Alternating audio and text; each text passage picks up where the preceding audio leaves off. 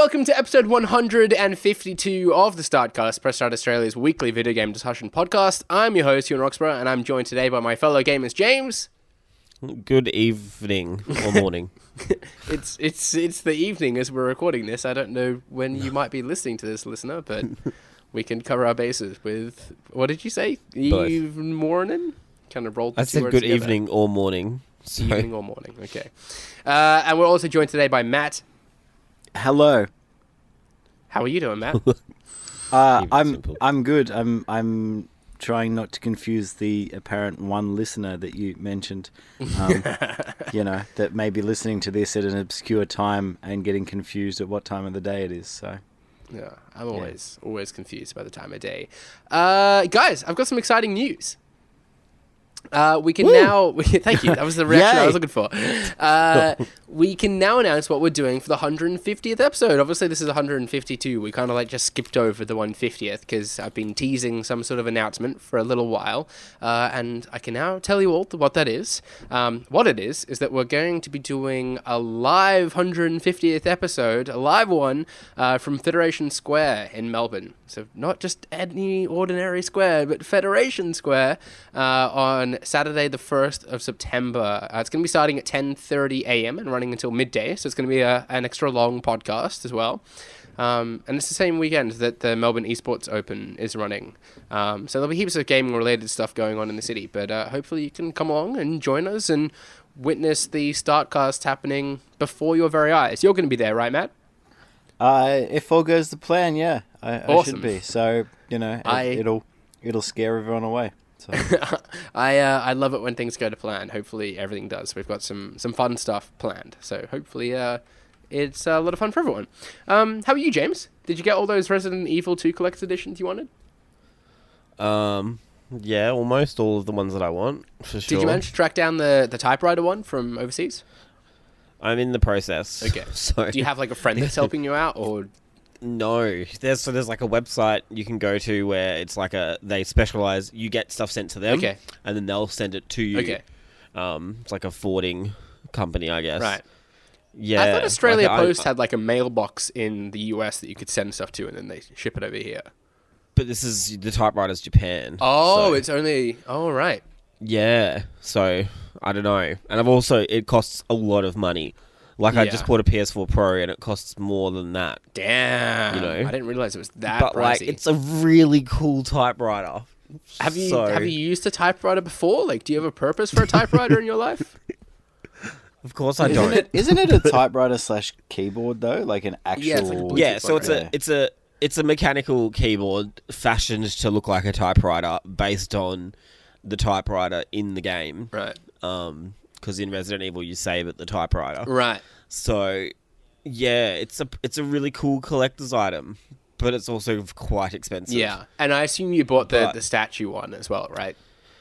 Yeah. You were just dropping that cash in Resident Evil 2, huh? I got, it happens all the time, so it's annoying, but it's just something I have to do. Yeah. You know? No, I get it. I've got a massive Lego collection that attests to my ability to do that too. I ordered like 2 from the EB Games website by accident. Oh. And because I woke up at like 5 a.m. because they went up at 7 because I just wanted to be prepared, you know? Yeah. 2 hours, good preparation time. And then like they went up, but Xbox was available, but when you added it to your cart, it said it was out of stock. So I was like, So I thought I'd missed out. So I just bought a PS4 one and was going to deal with it. And then Xbox was available again, so I bought that too. So now... Right. Yeah. I've done a similar thing before. We've been talking a lot before the show the amount of mistakes I've been making recently. But one mistake I made was buying concert tickets like in the early hours of the morning, just like I was about to say there. concert tickets are the same. I do that with them all the time. Yeah, I remember like I got up in the morning early to buy Arctic Monkeys tickets for a friend of mine and myself, and I accidentally bought tickets to the show in Sydney rather than in Melbourne, my home city. And there was that moment of panic. I was like, oh crap, like what do I do, blah blah blah blah blah, and I went back and forth with him, and then ended up like on the phone to Ticketek and just said, hey, so this happened, what can I do? And they very kindly swapped them over for me, but I did not think that was going to be possible. I think you should have just flown to Sydney. Yeah, well, the problem was I'd bought floor tickets in Sydney, but we could only get seating in Melbourne, so we ended up in the seats. Oh. So maybe I should have just gone to Sydney and seen the Arctic Monkeys there. Just commit. Have you ever done anything like that, Matt? No, I can't say that I have. I either go for something and get it, or I miss out. Most of the time, I end up just missing out on stuff. The worst. Yeah, that is the worst, especially when it's a concert. It's usually The just FOMO. Yeah, it's usually just a matter of like I'm really excited for it, and then like the moment actually comes and goes, and I forgot all about, It's one of those things. Is like I'm sitting there going, "Yes, I'm gonna go buy it," and then like I get distracted by something and come back half an hour later and go, "Oh God, I just missed it. Oh God, I'm not gonna get it. Oh God, what do I do?" So that is the worst. However, I did I think the most recent one was I did pre-order the 500mm PS4, and I saw a lot of people complaining that they missed out, but that was up for like a good hour before it kind of sold out. So I was the same. Yeah, is that the PlayStation Pro that you got to then, James? Yeah, yeah. I've already got a Pro, but I thought it's an extra terabyte. Yeah, why not? Such I figure after I trade my other Pro in, like it won't be as bad. It's basically free, you know. Like yeah. So we've each of us have got one of those in order then, because I also ordered one. I was on the market for a Pro, Look at us. Because my day one PlayStation 4 is dying a slow and painful death. Yeah, mine too. So when I saw this one announced and it was as gorgeous as it was, I snapped at the opportunity. Do you know what's really cool as well is I think because during the week they announced the 3 new DualShock controller colours. We posted it as 4, even though Sunset Orange has kind of come and gone. I don't know if it's coming back. Yes, it is. It has been released before. But there's a copper one that's coming out, and I thought that's really cool because the 500mm PS4 is that translucent blue with the copper stylings, and then I thought you could pick up a copper controller which would go along with it really well. So yeah, I reckon I might just do that. I kind of like the idea of having different controllers, like making them easily identifiable between like controllers 1 or 2 or whatever you do. Like I like that idea. I've got 3. I've got the original black one, and then I've got a white one which I had to replace the triggers on because I actually absolutely ruined it playing Rocket League. And then I've got a Sunset Orange one, so it's all right. It's pretty handy because then you can also just switch back and forward between controllers. So yeah. All right, well, let's get stuck into the show. That's a nice long opening we've had there. So what have we got in terms of news this week? It's actually been quite a busy week of news because we've also got Gamescom at the moment. So there's a little bit to discuss. We're going to have to maybe be a bit choosy. But I thought we better discuss the latest on the Spyro front. Obviously, Spyro is a game near and dear to my heart, so I've been doing regular Spyro updates on the show. But it's been delayed until November 13th, so we've got a little bit longer to wait. With the announcement, the studio head Paul Yang said, "I really hoped that you would be rescuing dragons and scorching Rhinox sooner, but the trilogy needs more love and care. We know you'll agree the extra time was worth the wait." James, a couple of weeks ago, it might have been a bit longer then, we had the news that the second and third games weren't going to be on the disc for Spyro Reignited Trilogy. So do you think this is... Our theory back then was that the games weren't going to be ready for launch. Do you think this just confirms that theory? I think it does. They already came out and said that there still will need to be an update. So I don't think it's because of that. But I think, they were pushing it out pretty. I always thought, like, from the announcement to this, like, they were kind of pushing it out pretty quickly, didn't you? Like, I always thought it was a bit too soon. It seemed kind of strange to get it so soon after Crash, in a way, because we weren't... I guess there was that kind of, like, we weren't so sure how successful Crash was going to be, and then it was, like, this major hit, and it's like, oh, well, okay, what else can we do? And then they were like, okay, well, Spyro's obvious choice, but then to get Spyro so soon after Crash was a bit of a surprise. I'd have thought it might have been another year away. In that way it was surprising me. Everything, like, it's just strange because, like, all the footage looks really good. Like obviously, like, I have no super emotional attachment to it like you do, but like it looks fine. Like you know how sometimes you look at a game and you're like, it's not looking so good, and then it gets delayed and you're like, oh well, that's not a surprise.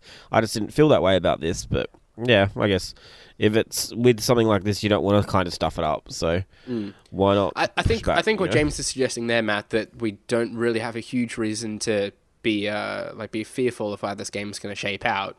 We just released some footage today that Toby's captured from Gamescom, having played it over there, and I would agree with James that it looks like it's in pretty good nick. So do you agree? Do you think we should be worried about this game, or is it smooth sailing?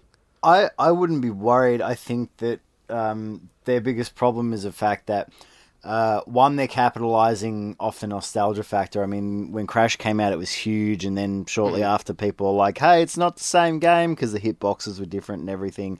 So, I guess that the longer they leave it, the more it starts wearing off. Like, people were excited for it. Whether or not it holds the same excitement as Crash is another matter, but they're excited for it, and then it kind of, now it's delayed, and, I think every little thing that comes up with it is just taking the sheen off it a bit more. So, if anything, all it's doing is just, hurting them just that little bit more. Not that it won't sell. I think it's just more of a frustration. However, for some reason with people these days, it's, I bought a PS4, but I don't have the internet. It's like, okay, well, why'd you buy a PS4 or whatever, and they're all like, oh, I don't have online. It's like, okay, well, that basically limits you to 1 out of 3 games. I think that's probably the most frustrating thing. Yeah. So, and I'm like, of course, the whole thing is they've already printed the discs and everything, and they can't go back and add the 2 other games on there, which, if the whole process wasn't as drawn out, it probably would have been better if they had just held off and made all 3 games. So it kind of makes you wonder what they were doing. Have they printed the discs? Usually the disc printing happens a lot earlier, so... Yeah, I suppose we would... Depends, I guess, on the project. Yeah. It's possible they weren't. Yeah. But... Like, maybe... Who knows? Maybe they're not... Maybe they haven't, and maybe it will come out. Maybe they'll just go and... I don't know, restamp the discs with the 2 other games on there. Maybe that was... I mean, the thing is, like, yes, we got the announcement last week, but they might have known before that and didn't send the disc to print or to get the gold master or whatever. Yeah. So, like, who knows? I guess we'll find out, like, when it does come out. So. And in the meantime, we've got plenty of other games coming out that we're all looking forward to play. Some of which received new trailers during Gamescom. Good games? Are you contesting me on that, or no? Yeah, no, I'm saying good games. All right, okay. Like not Spyro, like yes, being a troll. We'll see, but I hold out hope. A bunch of new trailers have been shown during Gamescom. There's probably too many to mention, so I've got like a list of here of some of the ones that caught my eye. But I think I'll just invite you guys to discuss whatever you're most excited about. We received kind of footage of some description for Life is Strange 2, Battlefield 5, Shadow of the Tomb Raider, Sekiro, Shadows Die Twice, Control, Metro Exodus. Too many like indie Switch titles to mention. The Dark Pictures anthology, Devil May Cry 5, Resident Evil 2, Assassin's Creed Odyssey, Fallout 76, and Trials Rising. So heaps of games, but what stood out to you, Matt? Probably Sekiro, Shadows Die Twice. It's probably the standout, especially considering I think I was reading someone said that it was modelled off Tenchu, back in the day. Right. I don't know where I saw that. I'm pretty sure I saw that somewhere. But that's pretty sick because I mean, like I used to play Tenchu on the PS1, which was cool. But it looks really good. And I don't know, like I find myself struggling to pay attention to a lot of the other titles these days. It's like people are like, Battlefield and Call of Duty. Devil May Cry kind of look cool, but I've never really been a huge fan of the series. So, and James sounds aghast. Well, I could have been really cruel and go, yeah, nobody cares about Resident Evil 2, so... I assume Devil May Cry and Resident Evil were then the 2 that stood out to you then, James. I just want to quickly, like, take a diversion to Life is Strange 2. Okay.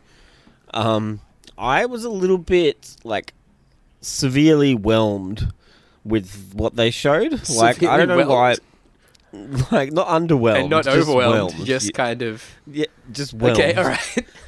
I don't know, like, what did you guys think of, like, you've played the first... I don't know if Matt has, but you've played the first season. I have, yes. I've not played Before the Storm, and then this other kind of tie-in that was released recently, and I'm getting the name of Captain something. yeah. Like no offense, but like I don't know, two brothers just is such a boring idea to me.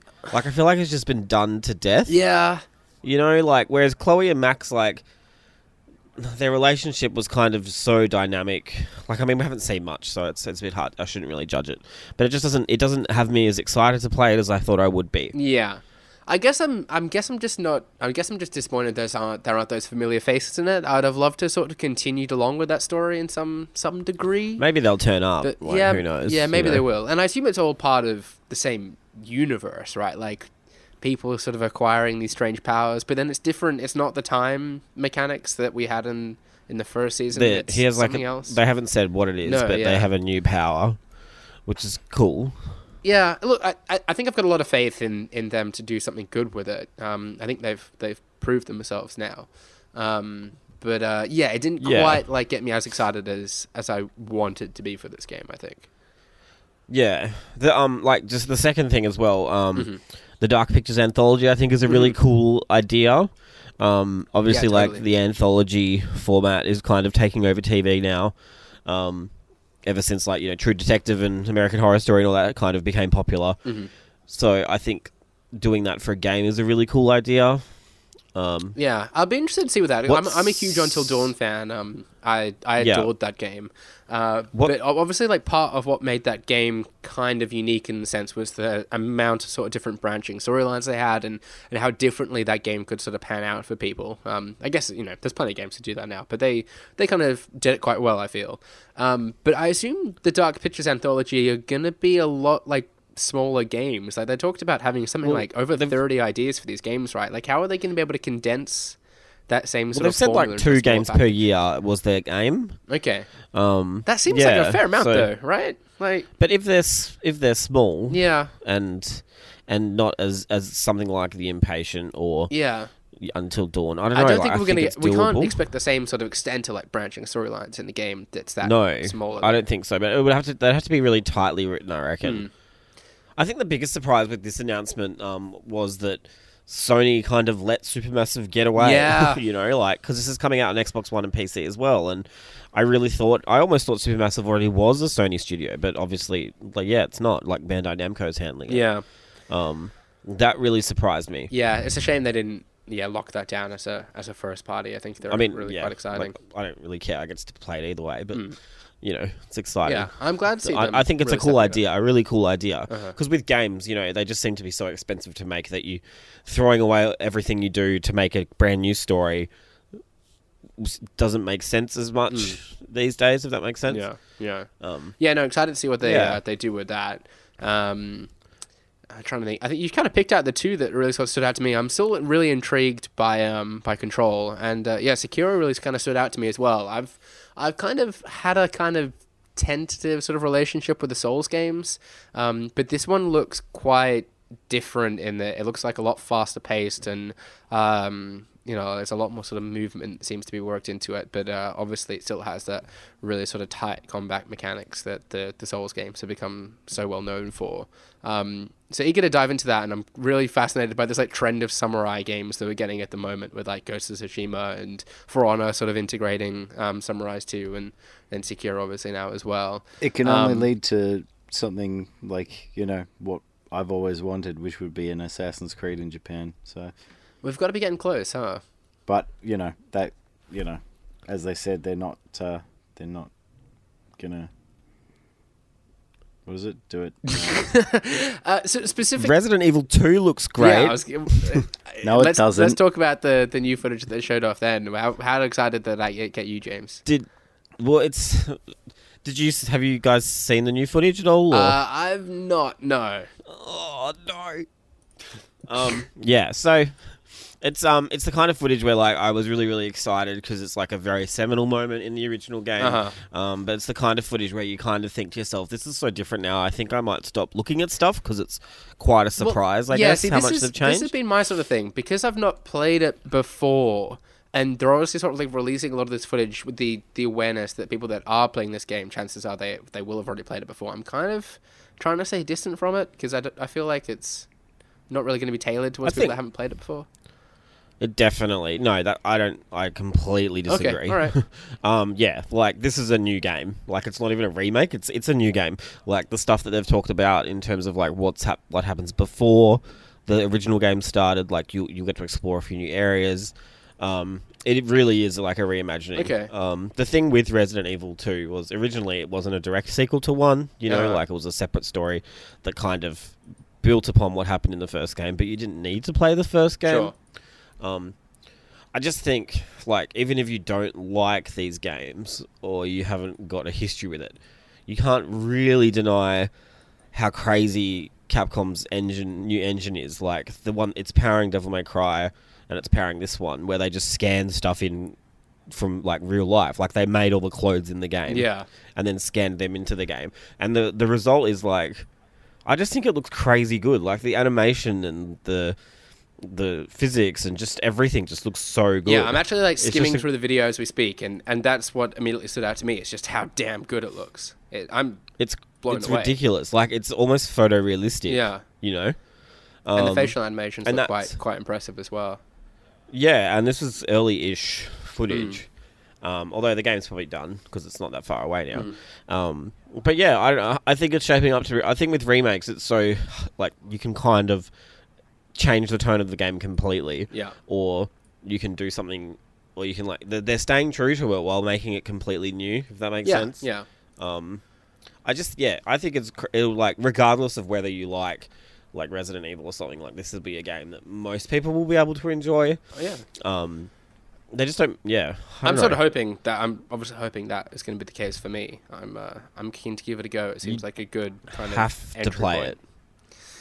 I feel like Even you're going to come down and imprison me and strap me to a chair and force a controller in my hands until I finish it. If I yes, you're gonna put him into a chair and go, just take a look at this. Is that a reference to the game? I feel like I don't know what that is. That's a reference to the first Resident Evil with the poor voice acting and everything. Oh, right. Okay. That was He's gonna make you a Jill sandwich. Anyway, and then like Devil May Cry looks really good. It's kind of crazy. It's coming out in March. Motorcycles. Yeah, just a crazy over-the-top action. It's just great. You know, haven't had a proper Devil May Cry for feels like 10 years, but it's been at least 5. It's kind of mental, like the amount of sort of quality games coming out over like the next 6 to 9 months, right? Like we just got so many games that people have been clamoring for ages, kind of coming out. I think it's it's especially crazy, like when you think about Capcom as a publisher. 2 years ago, like they were kind of just putting out junk and or ports or remasters, and they've had Monster Hunter early this year, and they've got 2 really solid original games coming out early next year. Like they've completely turned things around. Yeah, which is really nice. Yeah, it is. It's really impressive and nice to see. What about the Switch games? There was a ton of indie games announced in the kind of like surprise mini direct. Did any of those stand out to any of you guys? No, not so much. Oh, okay. I'm surprised. There were a fair few that stood out to me. Yeah, I don't know. A lot of them are games that I've played elsewhere already. Yeah, sure. I probably bang on about it a little bit too much, but like I just want to play new stuff on my Switch. There's the odd indie game that I've missed that I'd prefer to play on Switch, like for example Hollow Knight.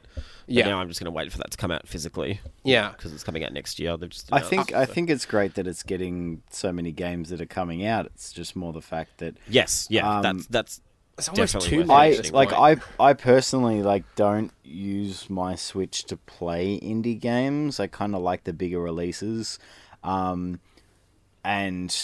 yeah, I think that it's great that it's getting such a huge library, but I think my biggest concern is still the fact that with Nintendo not fixing a lot of the other stuff, cloud saves and transfers and stuff, that's what I want them to fix stuff before I get seriously into gaming with the Switch. So I'm kind of overwhelmed by the sort of offerings on the Switch. Like I feel like every kind of store update that comes through, there is kind of 20 to 30 games on it. I mean, I'm probably exaggerating that, but I feel like stuff kind of is easily missed. That's why I sort of appreciated having this direct and them sort of really kind of giving each game a pretty good kind of share of the spotlight.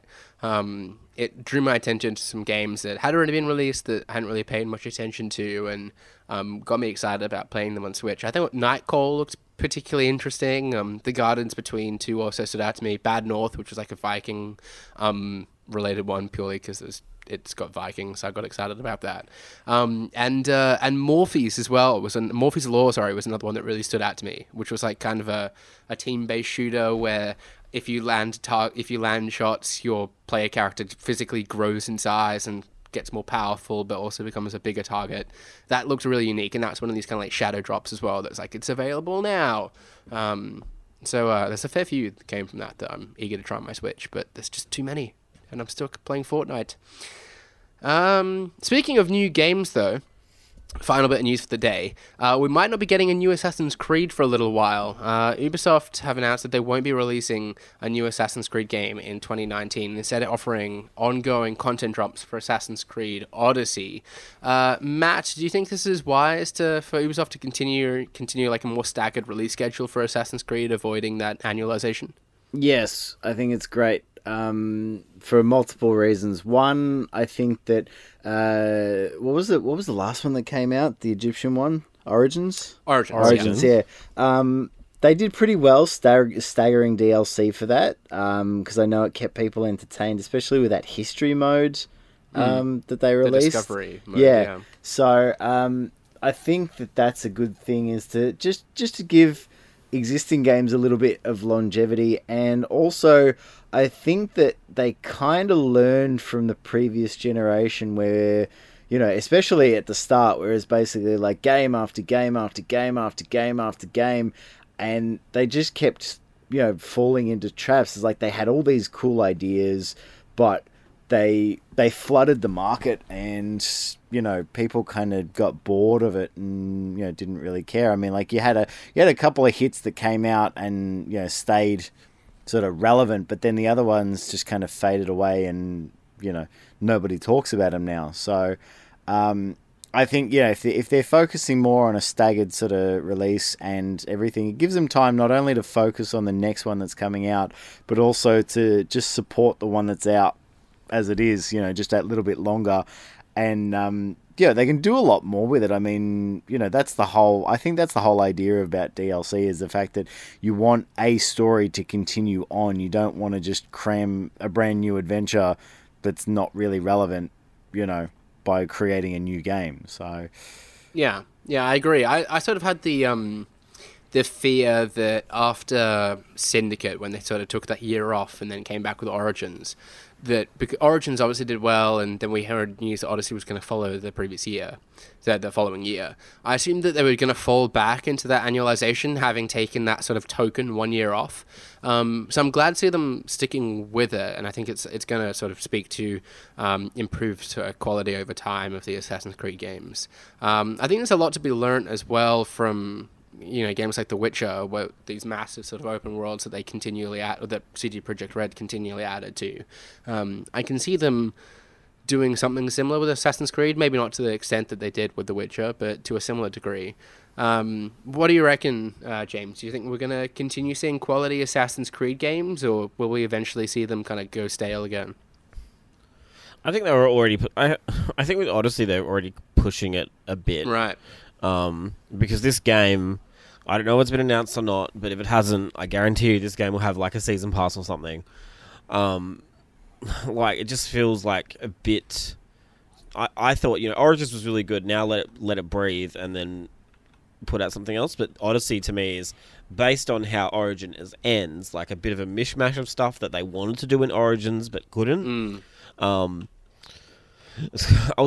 still a little bit weary about this game. Like I'm not really too sure if it will be as good as Origins was. And I guess that comes back to the question of, was Origins so good because we didn't play something like it a year before, I don't know. I haven't really added anything, but I just I like the idea that they're going to expand it. Like there's a rumor that came out the other day that they're going to try and go to Atlantis with it, which is like crazy. Yeah, that'd be cool. That would be nuts. That would be really cool. And that's the kind of thing I would expect from like Ubisoft DLC.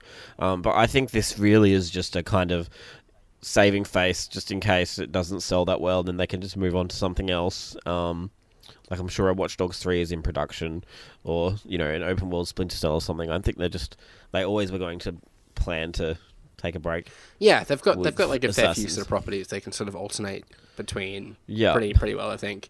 You remind me of how excited I am for the sort of the mythology elements to this one. Obviously, being set in ancient Greece, there's like a wealth of mythology they can refer to, as they did a bit with Origins as well. But I like Greek mythology is pretty cool sure. too. But like I do like this is kind of getting to the point now where it's not even assassins, it's like weird mercenaries that lived before assassins even existed. Yeah, I was thinking this today, watching some gameplay footage again. That's like coming off the Gamescom floor. Like they're not really assassins anymore, and the combat is kind of very different as well. Like you kind of see token sort of throwbacks to some of the Assassin's Creed attacks that we associate more with like Ezio's arc or whatever like that. They're sort of using it quite liberally now to basically explore whatever historical era they choose to. Not that there's inherent anything wrong with that. Hopefully it's not bad. I'm just a bit like, why not just make it your own thing now? Even like they've got Skull and Bones coming out next year. Yeah. Is the naval combat in this game going to be the kind of, I guess, the pilot for that? I don't know. That's the only thing I don't really like about Ubisoft now is I just get a bit worried that all their games are kind of starting to kind of borrow from each other a little bit too much. Yeah. But I think, and there's always been that sort of like Ubisoft format of kind of checkboxing, right? Like we see a very similar sort of thing in Far Cry to the sort of formula that we see in Assassin's Creed. And the same with The Division as well, right? That kind of all overlaps. I can confirm, by the way, that there is a season pass. I've jumped on Ubisoft's website, and some of the special editions do include a season pass. So it's just a bit crazy, like a year after another full game with another season pass that's $50 to $60. I don't know. Yeah, I don't know if they've got some kind of cool content that in mind for this one that they want to bring out every time. That'd be right. Yeah.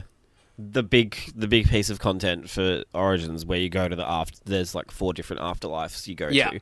Like that was visually and like I guess conceptually really cool. So if Atlantis is happening, that would be really cool. Yeah. Aquaman tie-in. I'm sure this will be a discussion we revisit at some stage on the podcast. But for now, let's play a round of What the Wiki. A reminder that What the Wiki is a StartCast game show where the host reads part of a Wikipedia page for an unknown game and you, the contestants, must guess the game. James, it's been a while since we've had you on, and people have been real busy in your absence. The official What the Wiki keeper of the score at Jamie Penning over on Twitter reminds us that last week Stephen and Brody took the game head on, and after trading barbs, it was Stephen that came out on top. So Stephen and Brody have now tied on 6 points. Matt, you're just behind them on 2.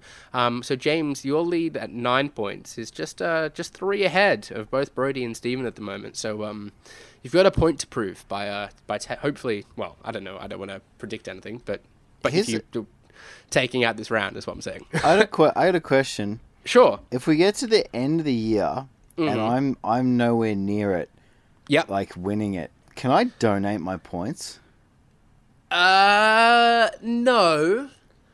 That's just rude. No, I don't think you can donate your points. I've toyed around with the idea because, as we know, on What the Wiki, I make up the rules as we go along.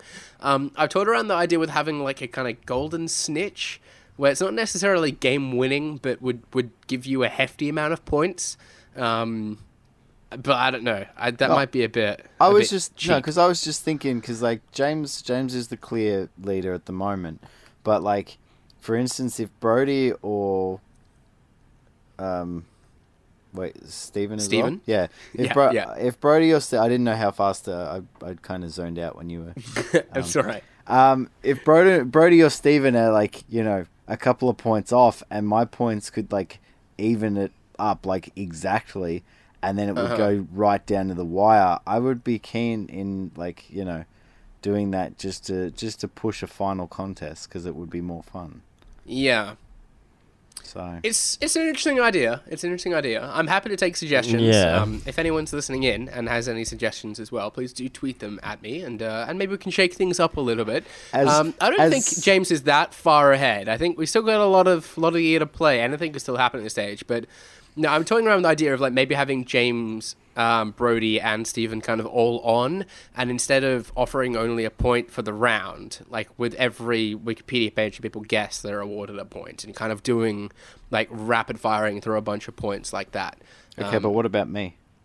Well, if you want to be part of that too, I guess you can be part of that as well, Matt. As last year's reigning champion, I feel like, you know, that was very focused towards the three of them that are way ahead of me. So yeah, you're not really proving much this season, though, are you, Matt? Well, considering I haven't been on as many casts as last year. Well, I haven't been on the last 3. Yeah, that's very true. He just earned himself a solid lead.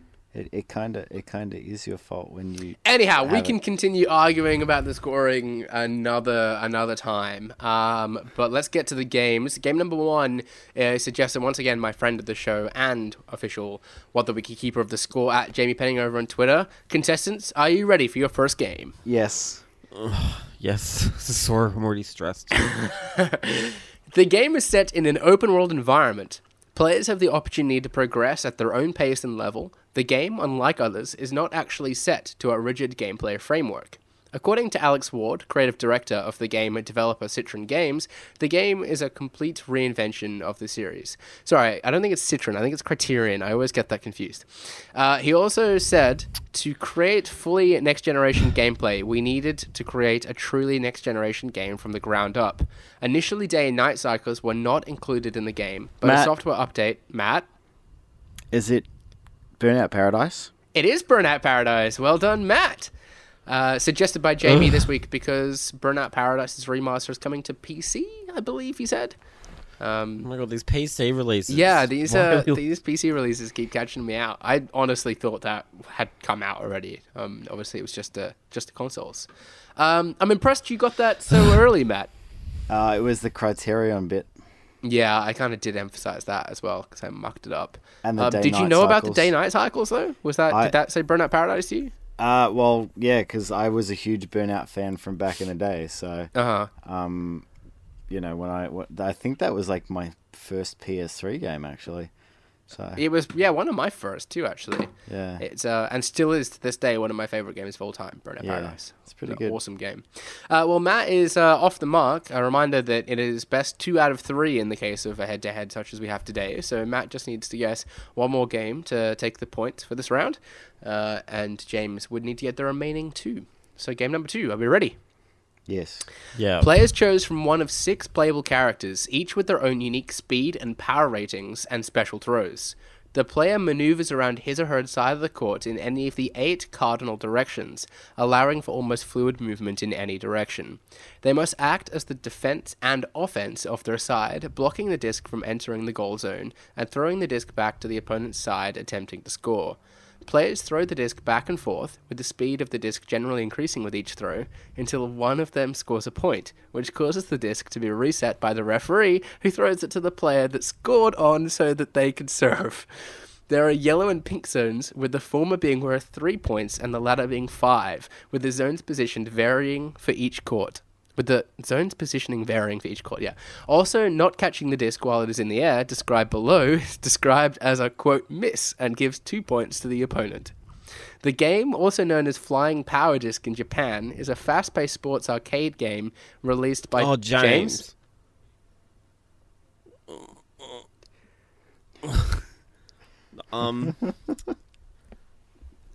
I don't. But if I guess wrong, what happens? I read the rest of the paragraph, which we've just started, and then Matt gets to guess before you can both guess again. Flying. Is it Windjammers? It is Windjammers. Yes, well done. Oh. Why the hesitation? Because I didn't want to get it wrong. Oh, God, because I forgot. I know what it is, but I forgot the name. You didn't need to stress so much. I'm gonna definitely have to keep it serious. I didn't know that, so it's okay. So. Oh, okay. Why was Windjammers in the news this week? It's coming to Switch, I think. It is, yes. It's coming to Switch, and a sequel is announced 25 years later, which I thought was pretty impressive for a game that makes zero sense to me, but nonetheless. All right, we're down to a tiebreaker then. You both got a game each, so we need the third game to decide who is going to take the points. Game number 3. The game is a survival-themed strategy game where the player controls a group of civilian survivors in a makeshift shelter in the besieged, war-torn fictional city of Pogoran Grasnavia. The main goal of the game is to survive the war with the tools and materials the player can gather with the characters they control. Most of the characters under the player's control have no military background or any kind of survival experience. Oh, James. This war of mine. It is This War of Mine. Also announced for the Switch. Also announced for Switch in the Nindies. A game that I've not played, but I know is supposed to be really good. Oh, you reviewed it? Yeah, I don't know if I did it for Press Start. I did it for someone. Okay, all right. And you enjoyed it, I assume? No. Oh, you didn't? Really? It's not really an enjoyable game, though, is it? No, like, it's just so depressing. And, like, I get it. Like, that's what they were going for, but like, I don't know. It just crossed the line. You know? So did you not review it favorably then? Because it was that? I think I gave it, like, I think it was a 7. I think I reviewed it for Xbox World, who don't exist anymore. Right, okay. But yeah, that's, yeah. Sorry, excuse me. I don't know what else you want me to say. Yeah, no. I was just too busy sneezing. I'm sorry. It was just hard to be. It's just hard to be attached to characters that are just pictures with text. You know. Yeah, that makes sense. You would probably find it sad. It probably is the game that would reduce me to tears in the first 5 minutes, much like The Last of Us did. I'm sure. Well done, James. You proved why you are in fact in the lead this season and What the Wiki. That's bumping you up to 10 points now, so giving you a bit of a buffer between Brody and Stephen, who are hot on your trail, and Matt, behind still on 2. How you feeling, Matt? I feel like I want to donate my points. Well, how many do you have to donate? 2. I mean, you can. How about we wait until it gets into let's do it right now. Let's wait until the end game. With that, let's bring an end to what was episode 152 of the Startcast. Subscribe to us on Podcast One, iTunes, or any other podcast service of your choice. Follow us at press.au and visit the site at press.com.au. You can join the conversation using hashtag the Startcast. We've been joined today by James. Yes, you have. Thanks for coming, James. You're welcome. I'm on Twitter, as always. It's at Jams, ATJAMZ. We've also been joined today by Matt. You can follow me on Twitter at MV Zamari. And my Instagram stuff comes up through there. I took a week off Twitter last week. It was actually really good. I would suggest it. It's funny that you say that, Matt, because I saw that you had done that and that you really enjoyed it, but I never really considered you to be much of like a Twitter addict. Like it's more just like sitting there and watching things come up and like, I don't know, you go to reply and then you're like, is it worth replying? And then you kind of delete. Do you mean like there's so many shit opinions in my timeline, like mine. Yeah. No. Oh no, not yours. So yeah, no. It was. I think it was good because like you read things and you get incensed at like other people's opinions on certain things and you want to respond and then you don't respond and in the end I was just like if I just don't look, I don't get affected by it. So yeah, it was actually pretty good and I came back to Twitter this week. But I might try and go for a bit longer next time. It was just good. So it's never appealed to me taking time off from social media, but maybe one day it will. I've been your host, Ewan Roxburgh. You can follow me on Twitter at Ewan_Roxburgh until I take some time off, maybe. Our most anticipated game of 2018, Battle Royale, is still running for about another week or so keep voting on that. We're into the quarterfinals now, so things are heating up and the competition is getting pretty fierce. Our most anticipated? And most anticipated, I'm going to fix that as soon as this podcast ends. And also, please do come down to Fed Square on Saturday if you got the time in the morning, and be a part of the 150th episode. Should be a good bit of fun. But until then, happy gaming. Bye. See ya.